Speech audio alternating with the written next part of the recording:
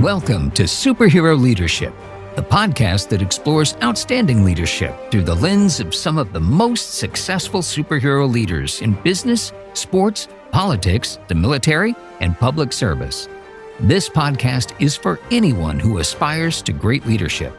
Our host, Peter Cuneo, has experienced superhero leadership throughout his life and career, from serving as a naval officer in the Vietnam War to being the CEO of Marvel Entertainment.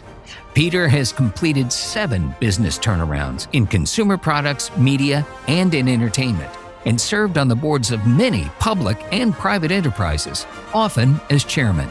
Drawing from his list of what he considers 32 essential qualities and characteristics for great leaders, Peter offers actionable takeaways you can implement into your own life and career today.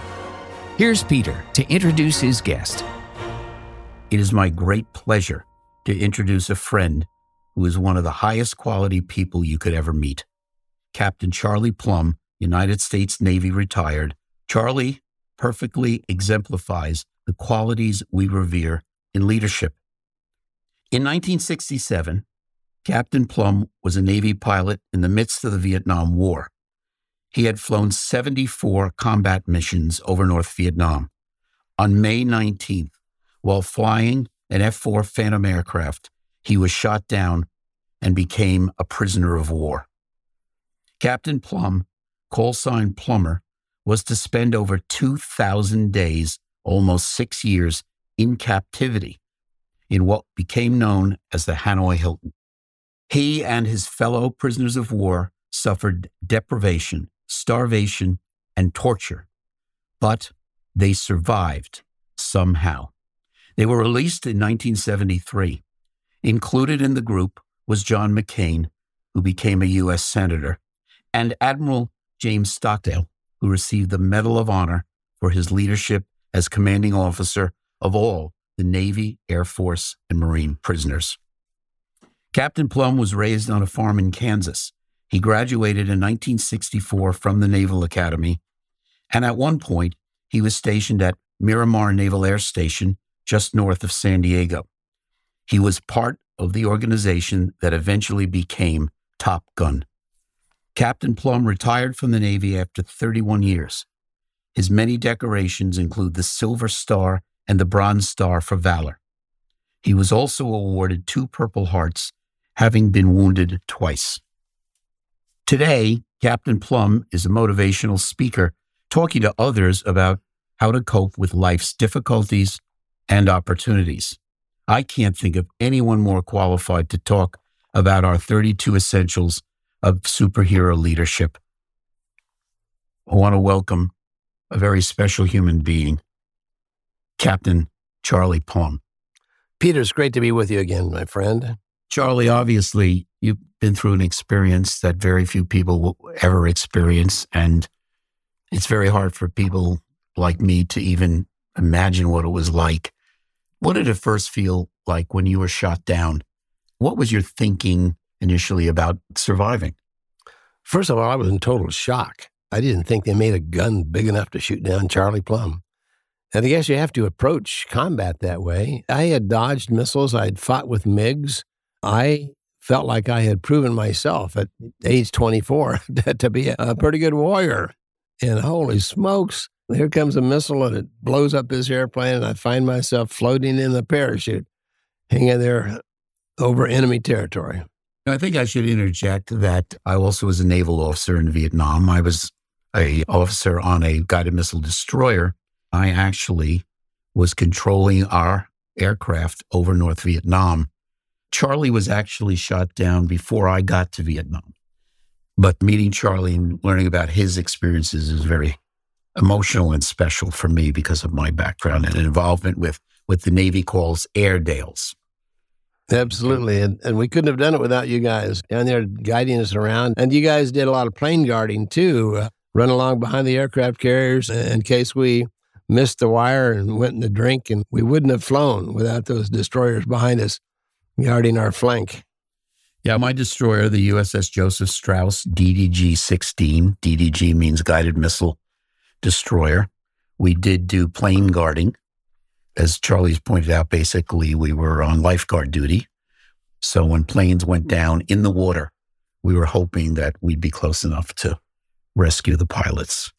And we tried in our missions to get back to feet wet because we knew that the enemy pretty much controlled all of the feet dry on the ground there. But if we could get back to the water, you guys were going to come and get us. And a lot of guys were shot up in combat and limped back to the water. And in fact, probably my most treacherous mission, I had a 57 millimeter shot that blew a hole in one of my tanks and shut my engine down. And I was very happy to see that water because I knew that over the water that you guys would come and get us. I'm thinking about your combat missions, and I'm sure during those missions and teamwork was crucial. How did you foster a sense of trust, camaraderie among your fellow pilots? And how does this translate to effective team leadership? It's interesting that trust was absolutely essential. We learned that by doing a lot of the maneuvers, flying formation. I got to fly with the Blue Angels last November, as a matter of fact, and these guys fly the same kind of maneuvers that we were flying in flight training. Of course, they're a lot closer than we were. They're 18 inches apart, but it was essential that you depend on your lead, and it's essential that the lead depends on the wingman. And in a flight of 4, if the leader makes a quick maneuver and the wingmen don't know about it, you can get into real trouble. So we fostered that trust, and I think it's probably the greatest trust that two guys can have with each other is flying airplanes at 450 or 500 miles an hour, just a few inches apart. And that's what we had to do. In 2 or 3 cases, one of my wingmen would lose a radio, and I'd have to bring him down through the soup. And some of the fog was so thick that the guy had to stay really close, but he didn't have a radio, and so he had to come down on my wing. And it was that kind of trust that we had to have in everything we did in the military. You mentioned your code name was Plumber, and 74 successful missions and over, I think, 100 carrier landings. But just 5 days before you were basically going to go back home, you were shot down. And of course, one has got to always wonder, given the hell that you all went through, how did you and your fellow prisoners maintain hope and resilience? Because you needed that to survive. It's true. And one of the interesting statistics that came out of that war is that the prisoners of war in Vietnam actually came back with considerably less PTSD than the guys on the ground. A study was done 5 years ago. It's in a book called Lessons from the Hanoi Hilton. And the study was, of all the combatants of Vietnam, 30.6% have PTSD, post-traumatic stress disorder. Of the prisoners of war, only 4% have PTSD. It's pretty amazing. And the 4% with the PTSD were primarily the guys who were shot down near the end of the war. They were only prisoners of war a few weeks or a month or 2. They were not tortured. And they got pretty good food because it was the end of the war. They were trying to fatten us all up. The psychiatrists that know a lot more about it than I do believe that it was because primarily of the leadership. It was the Jim Stockdale. It was Jeremiah Denton. It was John McCain.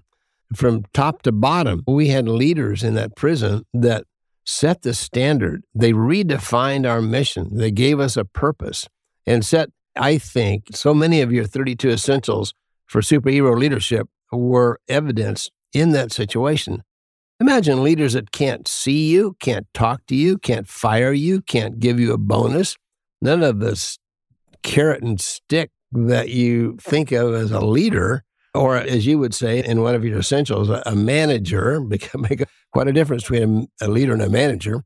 These guys became some of the finest leaders I have ever seen, even without the tools that we think of as leadership. I wanted to ask you specifically about Admiral James Stockdale. He got the Medal of Honor for his leadership when you were released. I believe, if I'm not wrong, the leadership program at Annapolis is named after Admiral Stockdale. How many prisoners were there that he actually was commanding? And he had the challenge of the fact that some were Air Force, some Marine, some were Navy, but he had to bring that all together. And I'm sure there are other great leaders step forward as well, but Stockdale is somebody who's a modern legend in the United States Navy. And He certainly is. And there is, in fact, an entire building, a loose hall. It's a Naval Academy. And his statue, like twice normal size, in his flight gear with his helmet. And the plebes come by and salute Jim Stockdale whenever they come through. He really was an amazing guy. So there were 591 of us total who came home. At any given moment, there might be 250 in any of the given prison camps. And so wherever he was usually the SRO, the senior residing officer in that camp. So his command actually varied from probably 15 guys to probably 250 guys from any given moment in time. But what he did was to redefine our mission. And I think that that's vital in leadership, because you have to set the stage. You have to give everybody a purpose. I'll never forget in that little 8-foot by 8-foot prison cell that I was in at first, and I'm a lieutenant junior grade. I'm 24 years old, okay? And I established communication by tugging on a wire in a crazy code. It was a 5x5 matrix of the alphabet where any letter would be designated by two numbers, the number of the square down the side and across the top, 1, 2, 3, 4, 5. And it was just really took a long time to learn the code and then to actually converse. But the guys next door said, hey, we got leadership and they've got rules. And I said, wait a minute, man, I'm in a prison camp. I've been tortured. I'm bleeding. I'm dying. And I got some senior officer down in the end of the cell block is going to give me some more rules? No, thank you. And somewhat like your turnarounds, I'm sure, when you rolled into the new company and you started to say, hey, we got the new rules. We got a new leader here. I'm sure they really didn't like you very much either. There were certainly some that didn't. And in that case, where people who couldn't get on with the new program, I was able to basically sever them from the company. But you couldn't do that. No. Okay, it's a whole different challenge. I used to think I had some tough jobs, but after listening to you, Charlie, I think I had a cakewalk. But more about Admiral Stockdale. You're talking about changing, if you will, the rules, the culture, the value system of the POWs. And one of the things I've heard that's very interesting to me is a lot of guys under torture broke and they felt terrible. Some even wanted to commit suicide because they had broken the military codes of the code of conduct. Yes. Mm-hmm. And they felt awful. The truth was that everybody eventually breaks under torture. There's no question about it. Eventually, everyone breaks. So how did Stockdale deal with them, these people who wanted to die, kill themselves over what they had done? You remember this from your Navy days. We got the code of conduct, which says if you're captured, you're obligated to give only name, rank, serial number, date of birth. Name, rank, serial number, date of birth. They pumped that into our heads. And we flew over Vietnam thinking we were strong enough. We were fighter pilots. We would never give more than name, rank, serial number, date of birth. And then the torture was too great. And I gave in. And so I'm alone in this prison cell and really feeling guilty and thinking, how can I ever go back to my home? How can I go back to my country? How can I face my fellow fighter pilots that I had failed in my mission so miserably? And that mindset of guilt and depression, of shame that I felt. And of course, I thought I was the only one who had given in, that everybody else had been stronger. And truly, I didn't even want to communicate with anybody. And when this guy, he passed a wire through a hole in his cell wall across a storeroom and into a hole in my cell wall, and passed me the code and started to communicate. And this is Bob Shoemaker, who later made Admiral, as a matter of fact.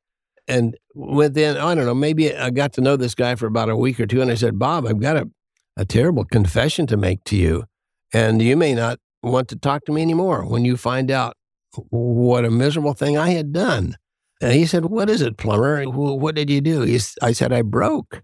I didn't mean to, but man, the torture was too great. Shoemaker said, hell, everybody broke. There's no man in this prison who was as strong as he wanted to be. So pull up your big boy pants. We've got a war to fight. And it turned the whole thing around for me.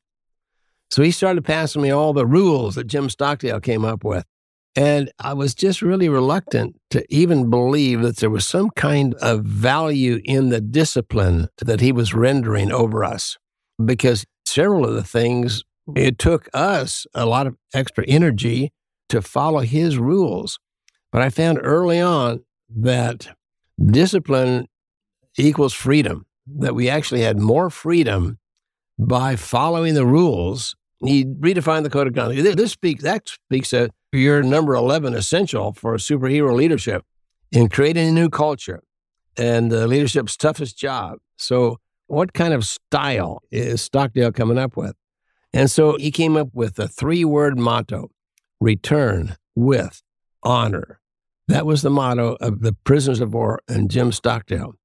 My wife and one of my sons and I rode a destroyer, just like yours, a guided missile destroyer, from 32nd Street in San Diego up to Port Hueneme, where we commissioned this ship. And the name of the ship is the USS Stockdale. And right on the bow of the ship are the 3 words: return with honor. He set the stage. I think it should be noted that, because I think this is important when you talk about learning to communicate secretly between cells by tapping through various materials to somebody in the cell next and creating your own complete new code. You were, and many others, initially when you were prisoner of war, you were in a cell alone. And those cells were very small, as I understand it, and you were deprived of everything.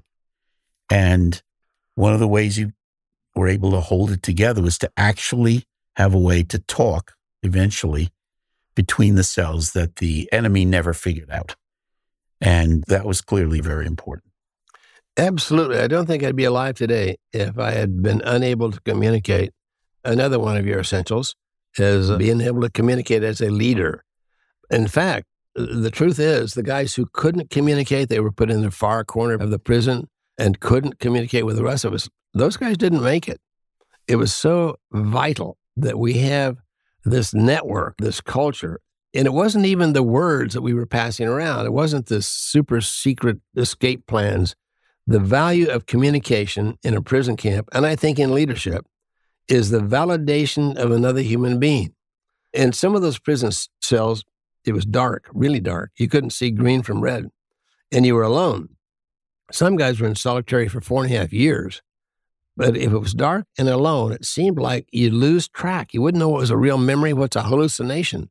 You need a baseline. You need to validate your sanity. You need a sounding board somewhere. The simple tapping on a wall meant 2 things.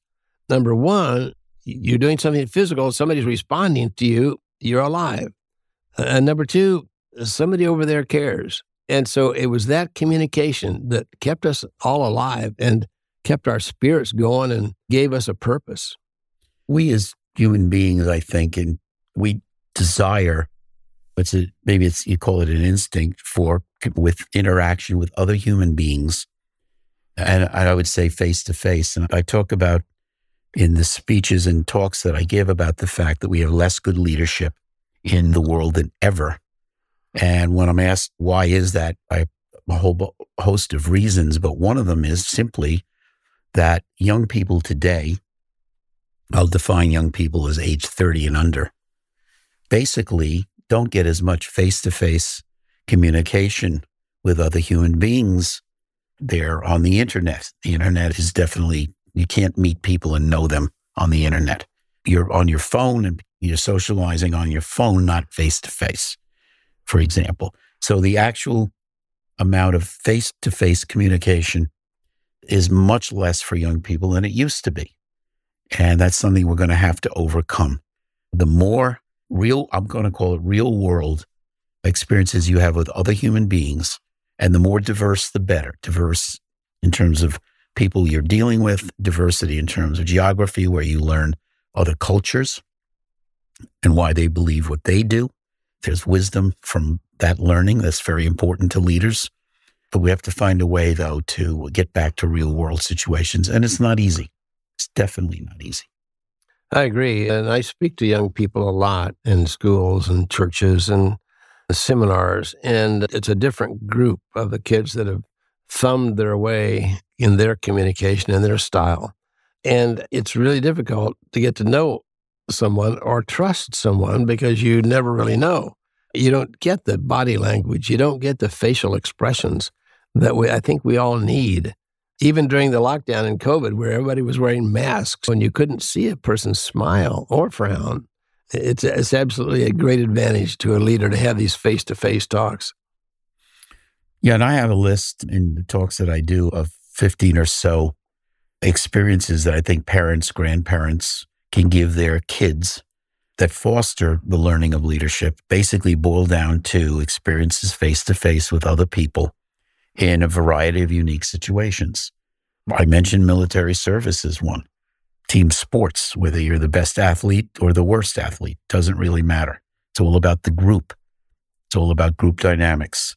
I have a grandson who thought he was going to be a starter on the football team.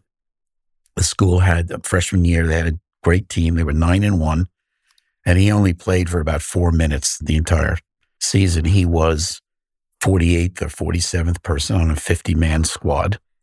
And I said to him after the season, "So what'd you learn?" And I was knocked out by a 14-year-old telling me that I learned, quote unquote, that the best leaders are not the best players and vice versa. Interesting. Which to me, not playing as much, but sitting on the bench a lot and observing and watching people, this was a great experience for him. I thought he benefited tremendously from that particular experience.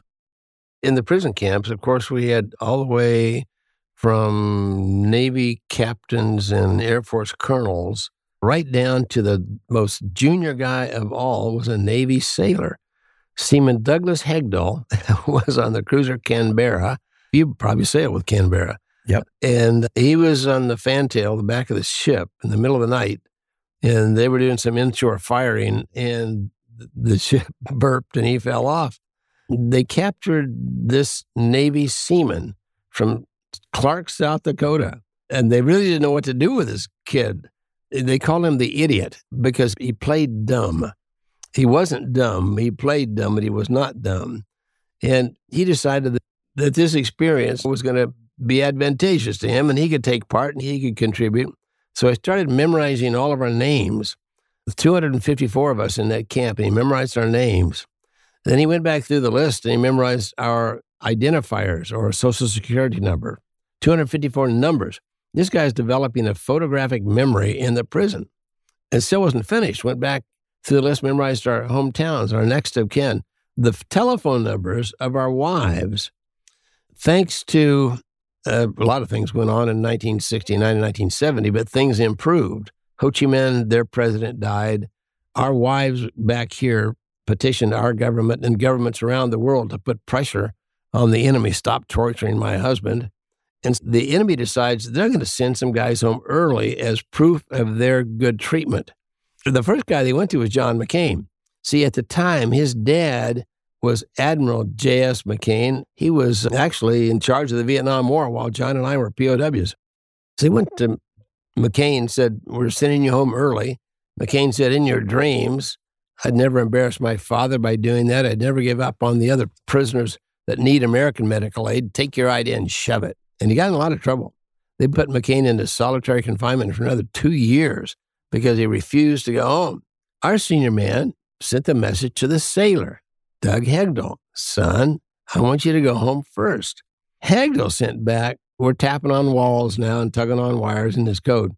Hegdahl sent back, "Sir, with all due respect, I'd rather stay here with the team. I want to go home with you guys. I want to be part of the solution." Our senior man, Jim Perry, sent back, "That's not an option. Here's a direct order. Shove off." And home he came. Now, you would expect a 21-year-old sailor who'd been captured by accident and starved and humiliated and tortured, suddenly with a brand new suit of clothes on and 2 years back pay in his pocket, you would expect him to go on vacation. But he started to travel. Hegdahl went west coast to east and north went to south and went through each one of those hometowns he'd memorized and dialed each one of the telephone numbers he'd memorized and spoke to each one of the wives he'd memorized, told her that her prisoner was alive. So we have these reunions, the POWs. In fact, this is one of our great reunions this year.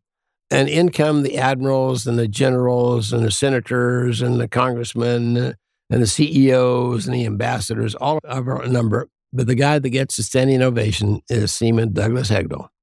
showed us a little bit about leadership.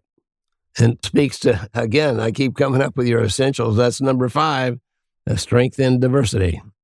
Yep. I served under some great captains myself, captains of the ship, and saw them in action when we were in extremis in terms of some of those actions. And I think the one thing I really remember about them is they were all mostly concerned about the safety of the people on the ship and more than anything else.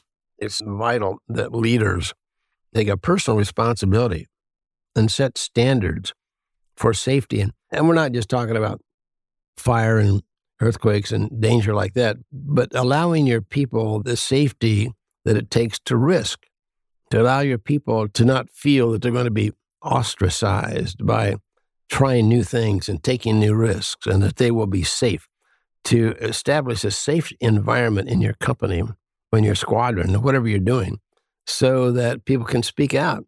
I think in so many companies that I've worked with, the average person on the cutting room floor is so afraid to go to their manager or even all the way up to the leadership of the company because they feel they're going to be some kind of retribution. And we tried our best in the Navy, even though obviously it's a very disciplined hierarchy in the Navy. If one guy has a lineal number, one number larger than yours, then he's the leader, and you're the follower. And there's a certain beauty to that, especially in a prison camp, because you always know who's calling the shots and who's going to be responsible for all this. But even then, if that leader can make you feel comfortable in taking critique and not being afraid to fail, it really makes a lot of sense. One of the essentials that we have reads, welcome problems, worry about the problems you don't know about. And when I would go into a turnaround, often I would say to people, bring me your problems. It's okay. Now, you could talk all you want, and people aren't going to necessarily suddenly behave that way. You have to prove over a period of time that there will be no retribution, that you really do want to know about problems. And I would say to the organization, I think we can probably solve 95% of our problems by ourselves if we know about them. But we have to know about them. And that was always part of the culture change that I would put in these turnarounds, dealing with problems. There are always going to be problems, and there's always going to be problems that were unexpected, that you might say you didn't rehearse for or plan for. Certainly in the military and war on our ship, in your service as well, you couldn't possibly plan for, rehearse for, train for every possible situation that could occur. You just had to be flexible when they did come and be able to cope with that. And the best leaders could. Some couldn't. So I think being flexible with problems is a sign of outstanding leaders. We had some leaders in the prison camps who couldn't handle it. An interesting thing about the prison was, of course, that war went on for the longest held prisoner, Ev Alvarez, was there for 8.5 years. And Stockdale was there for 7. And he was a commander when he was shot down. And so later on, some officers came on board into the prison camps who outranked him, primarily Air Force colonels. And so he'd been there 3 or 4 years longer than they had. He had the experience that they did not have. And he had set the tone for all of us, this return with honor. And he had set up a number of regulations for each of us to handle. In fact, one of them was that he set up was ways that we could resist the enemy. And it was 1 through 6. They were called the Plumbs. Had nothing to do with me, but they were called the Plumbs. The resistance number 1 was to stop bowing. Now, that was one of the things we all had to do. We had to do a low, ceremonious bow to anybody we saw. And the officers, the guards, the cooks. Anytime somebody came to our cell and opened the flap on our door, we had to report there and bow, low, ceremonious bow. And resistance number 1, plumb number 1, was to resist bowing. Now, that sounds really stupid in a way, but I'll tell you this. When they didn't think any of us were communicating with anybody else, they would have 75 prison cells in that camp, and they thought none of us were communicating. And suddenly, one morning, everybody in the whole camp stops bowing And it really shook them up just to know that we were not only communicating with each other, but we were so organized. So we had such leadership in there that the leadership could turn us on and off. Now, level 6, which is a total camp riot, where we would bust out of our cells or attack the guards or whatever. And luckily, we never got to level 6. But just that discipline, again, showed the enemy that we were united, that we had leadership, and that we could collect and unify. Now, the interesting part was when these colonels would show up and actually outranked Stockdale, they recognized pretty early on that Stockdale had command, and he had these leadership principles and techniques that were working. And these guys would, in several cases, would abdicate their leadership responsibility to Stockdale. And so he would continue to lead even as a lower ranking officer. Charlie, I'm wondering about your leadership. We've talked a lot about other people, and I know you to be an outstanding leader. One of the interesting things that I've heard is that you actually were, I guess you could say, appointed the chaplain of one of the groups. And could you talk a little bit about that experience? Because I guess you had people of all religions in the POWs, and including people with no religion. But there is strength in the spirit, if you will, of religion. And I'm just wondering, were you religious yourself? Was your upbringing, did that have some effect on you that was useful in that role as chaplain, or is it just something you embraced then?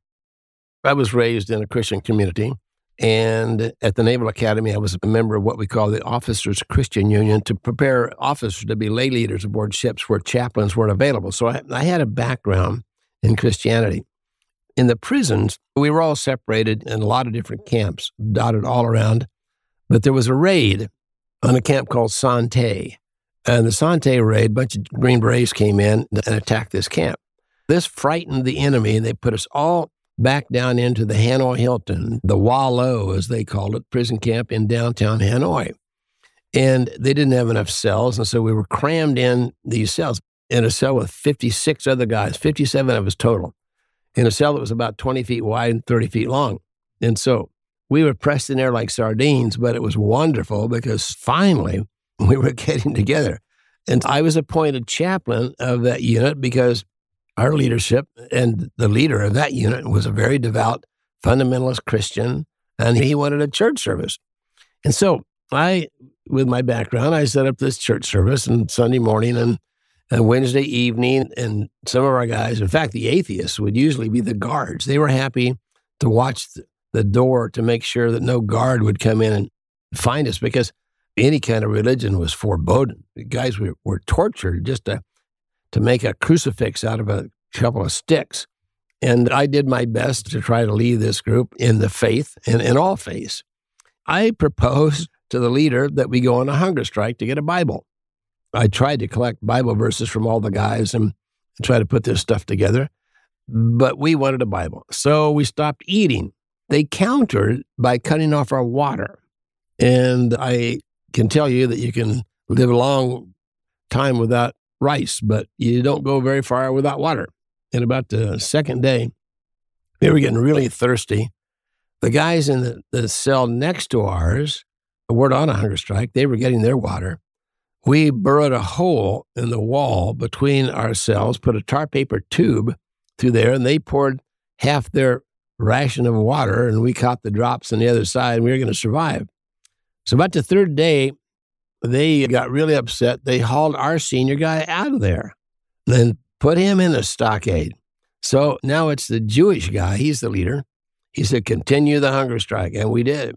Then they pulled him out of there. I'm very happy to be a very junior guy. It was going to take him a long time to get to me. So they pulled the top two guys out. Here's the atheist. I'm wondering what this guy's going to do. He said, continue the hunger strike. We're going to get that Bible for you guys. And he did. And they brought a Bible, and then for a day and a half, we copied from two sides of a page on pieces of toilet paper and ink made from brick dust or ashes, copied the Word of God. But the leadership principle here involved, I think, is this. Regardless of your personal feelings, If there is a mission involved and you need to accomplish that mission and everybody is behind that mission, you continue the strike. You continue that hunger strike as the atheist guy did. I can relate to that to some degree on the service on my ship, because I think people who have not been in the military and in some cases not been in combat don't appreciate the bonding that goes on between the individuals of a certain unit. And your unit can be a squad of 5 people in the Army, or it can be an aircraft carrier with 4,000 people in the so-called unit. And you're all dependent on other people for survival, and they are dependent on you. Now, in my case, my ship had 300 sailors and 20 officers, but we were all dependent on each other in any one situation to react appropriately. One of the great things that I observed because of that bonding over depending on each other is a lot of diverse people that may have had negative feelings about other people based on their color, their religion, their ethnic background, and so on. Over a period of time, when you really got to know these other people that were like that were on your team, if you will, to survive, those prejudices went away. And I think this leads to, again, one of the 32 essentials that we talk about has to do with diversity. And you mentioned it a little earlier, strength in diversity. I think that organizations, I've often come into situations where there wasn't a lot of diversity in the particular business I was taking over. I've had situations where, believe it or not, in a certain department, the leader would only hire people of a certain religion or a certain color or a certain whatever. And those people, for me, their groups never performed. They always underperformed. And that had to be changed. Diversity is huge. You don't really realize the value of a person that's not your equal, if you will, your color, your place in life. Coming up here on the plane, I was seated on the aisle and this beautiful girl comes in. Oh, she's going to sit next to me. Wow, she's got this little puppy. She's sitting there. She strikes up the conversation. I didn't. And I saw her just as a beautiful girl. And I found out that she was going to Tel Aviv, that she was an Israeli, and that she had been in the army, as they are conscripted in Israel for 2 years. The girls are 2 years and the guys are 3 years in the army there. And she was a sharpshooter. And so in getting to know this lady, my whole impression of her changed just because we were face to face and had that commonality of having served in the military. And now she's in civilian life. She's a branch manager of a pharmaceutical company. And so you just really never know. In fact, Doug Hegdahl, when he first showed up in the prison camp, we didn't really expect much from this sailor. He was a sailor. We were officers. Several years after I came back from Vietnam, speaking of diversity and sailors and officers, this 15 years after I was released, I was in a restaurant in Kansas City where I used to live. And a guy kept catching my eye, and I caught his, but I didn't recognize him. And he finally got up, walked over to my table, pointed at me, and he said, "You're Captain Plumb." I said, "Yes, sir, I'm Captain Plumb." He said, "You're that guy. You were part of that Top Gun outfit and flew F-4s and off the Kitty Hawk, and you were shot down. You parachuted into enemy hands, and you spent 6 years as a prisoner of war." And I was dumbfounded that this guy was telling my whole story. I said, "How did you know all that?" He said, "I'm the para-rigger. I packed your parachute." I was really dumbfounded at that moment. I could barely stagger to my feet, reach out a very grateful hand of thanks. He grabbed my hand, he pumped my arm, and he said, "I guess it worked, sir." I said, "Yes, sir, indeed it did." And I must tell you, I've said a lot of prayers of thanks for your nimble fingers, but I had no idea I'd ever have the opportunity of expressing my gratitude in person. We got to talk that night. There was a tradition in the Navy. I don't know if it's still valid, but if you use somebody else's parachute, you buy him a drink. And I bought him several drinks that night. But he, a very humble guy, he said, "I only packed your physical parachute." He said, "You needed a lot more than that to survive and even thrive through that experience. your mental parachute, your spiritual parachute, your psychological parachute, your mom. I said, yeah, she taught me a lot about forgiveness. He said, and your dad? I said, yeah, he taught me a lot about discipline.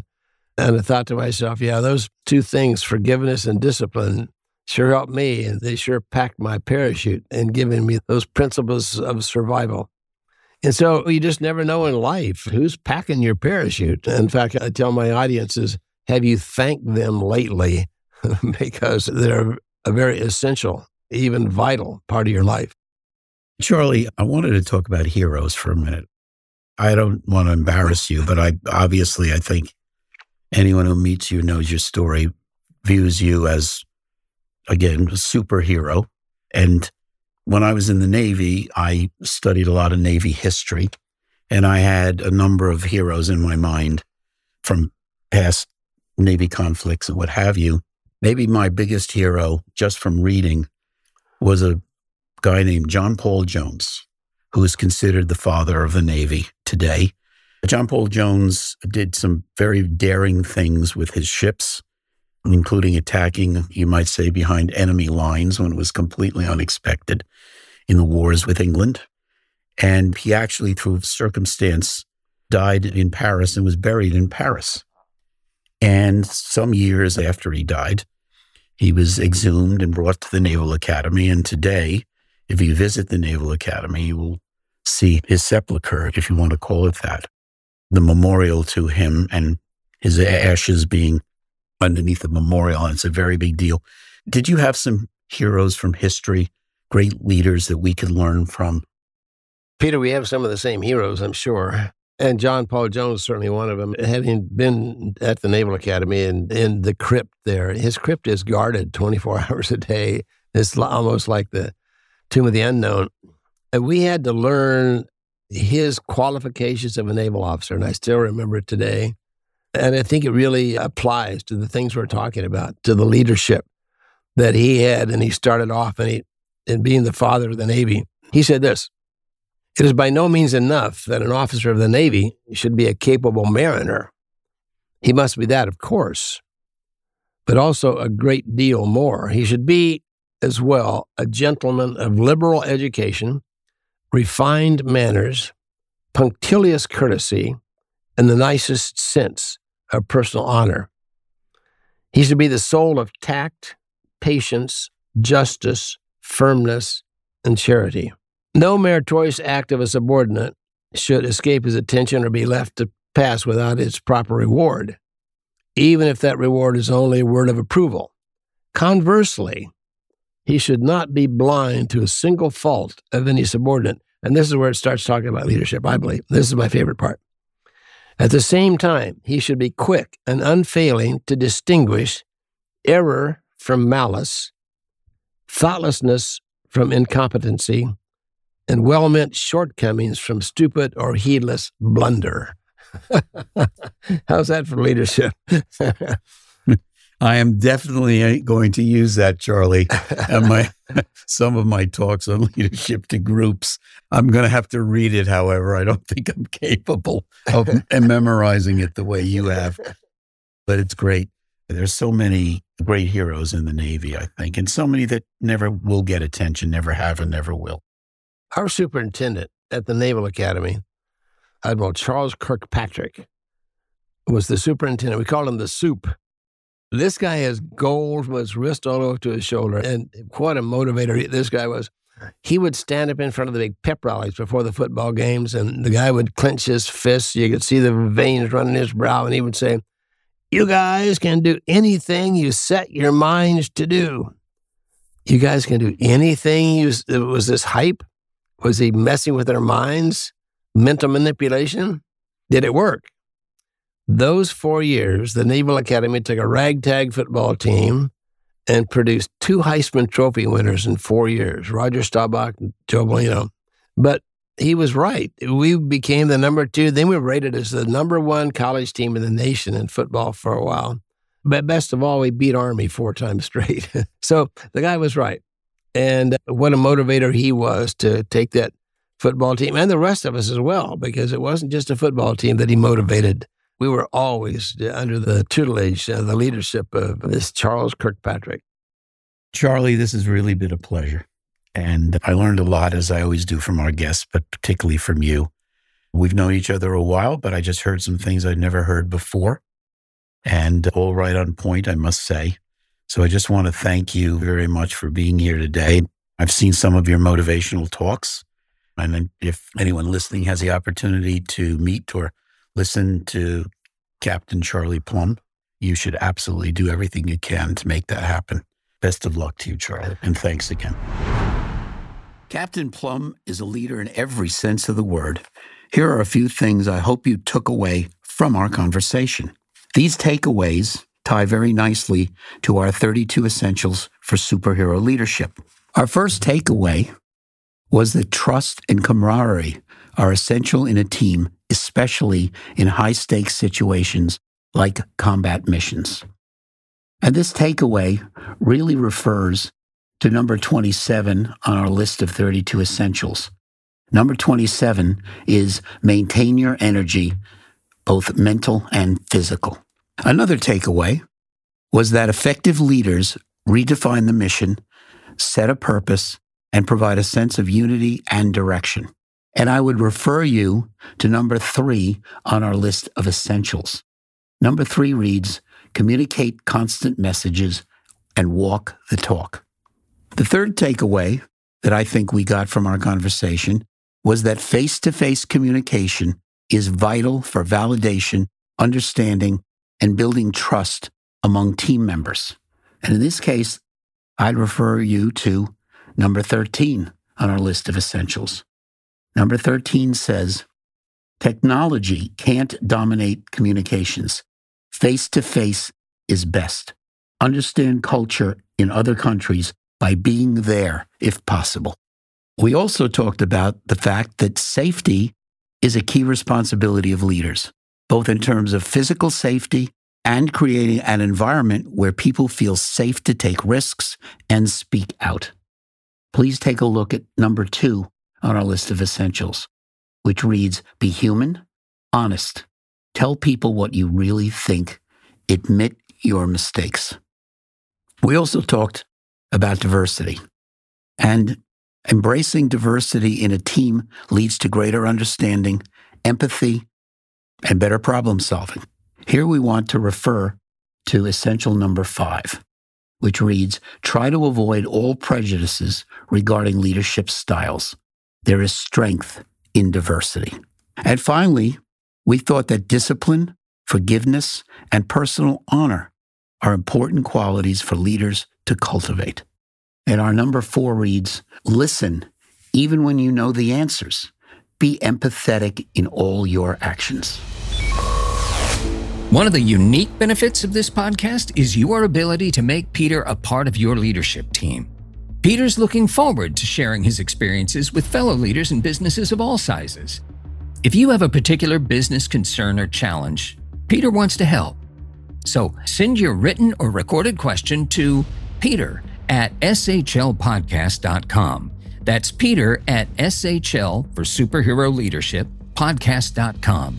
Here is this week's question. Hi, Peter. This is Steve. Thank you for considering my question. I've currently been tasked with a turnaround situation for a business. One of the challenges I'm facing is attracting the right people into a situation that very well could end in failure. It could also, if we're successful, result in professional and financial positive rewards. But I find that most people are really looking for a safer job with a good paycheck. What qualities in people should I be looking for in a turnaround situation? Well, Steve, thanks for your question. It's a good one, and it's a difficult question. And I always try to look for people, both in their backgrounds and when I interview them, that suggest that they're able, from a personality standpoint, to cope with an uncertain environment. Some years ago, I was looking for a head of marketing for one of the companies I was turning around. And I interviewed someone who I liked an awful lot, but he was from, and his entire career had been in big corporations, and he had done very well there. Coming to a turnaround situation is quite different. When I interviewed this particular individual, I noticed that what his career had been like, and I knew that switching to the company I was running would be a big change for him. And I asked him about this, whether he understood all of that. And then I asked him, why would you come here? And he said, working for a big corporation, he was never going to get rich, although he'd had some very nice jobs. And so he was attracted to the money situation, that if we were successful and he was a senior person in the company, he would do very well financially. And I was still very concerned about him, but I did really like him personally, and I hired him. And after about 3 months, I had noticed that when we got in meetings where decision-making was required, and I remember one meeting that had to do with the package design for a new product that we were working on, we had to make a decision and go. And he just couldn't do it. It's very hard for him to go with any kind of gut because he was just so used to having all of this background information. Anyway, we moved forward. The group did make a decision and so on. And a couple of weeks later, he knocked on the door of my office and came in and he said to me, Peter, I'm sorry, but I want to let you know I'm leaving the company. And part of me was not surprised because I could see this was not an atmosphere for him. But sorry to see him go. And this was someone that was a quality person. And I wished, continued success, whatever he did. And I said to him, so what company are you going to? And he said, I'm not going to any company. And I said, what do you mean? And he said, I'm having a nervous breakdown. And obviously I felt terrible for him. And I felt a little guilty, frankly, for hiring him to get him in a situation where he was having that much trouble. The good news is that he ultimately went back to another big company similar to the one he had been in previously and actually did very well. I think, Steve, that this is a tough one, but I try to look at people's backgrounds. I try to see how independent-minded they are in an interview. I like to see what kind of diverse experiences they've had in jobs, even in their personal life. I like to see that they've been in situations where there was uncertainty before and they coped. Thanks for your question, Steve, and the best of luck to you in your turnaround. That's it for this episode of Superhero Leadership. Again, I want to thank Captain Charlie Plumb for joining me, and I hope you will join me again next time. Until then, stay focused, stay driven, and keep leading like a superhero with purpose, passion, and integrity. I'm Peter Cuneo. Hey, by the way, if you haven't gotten your free copy of the 32 Essentials for Superhero Leadership, please go to our website at petercuneo.com.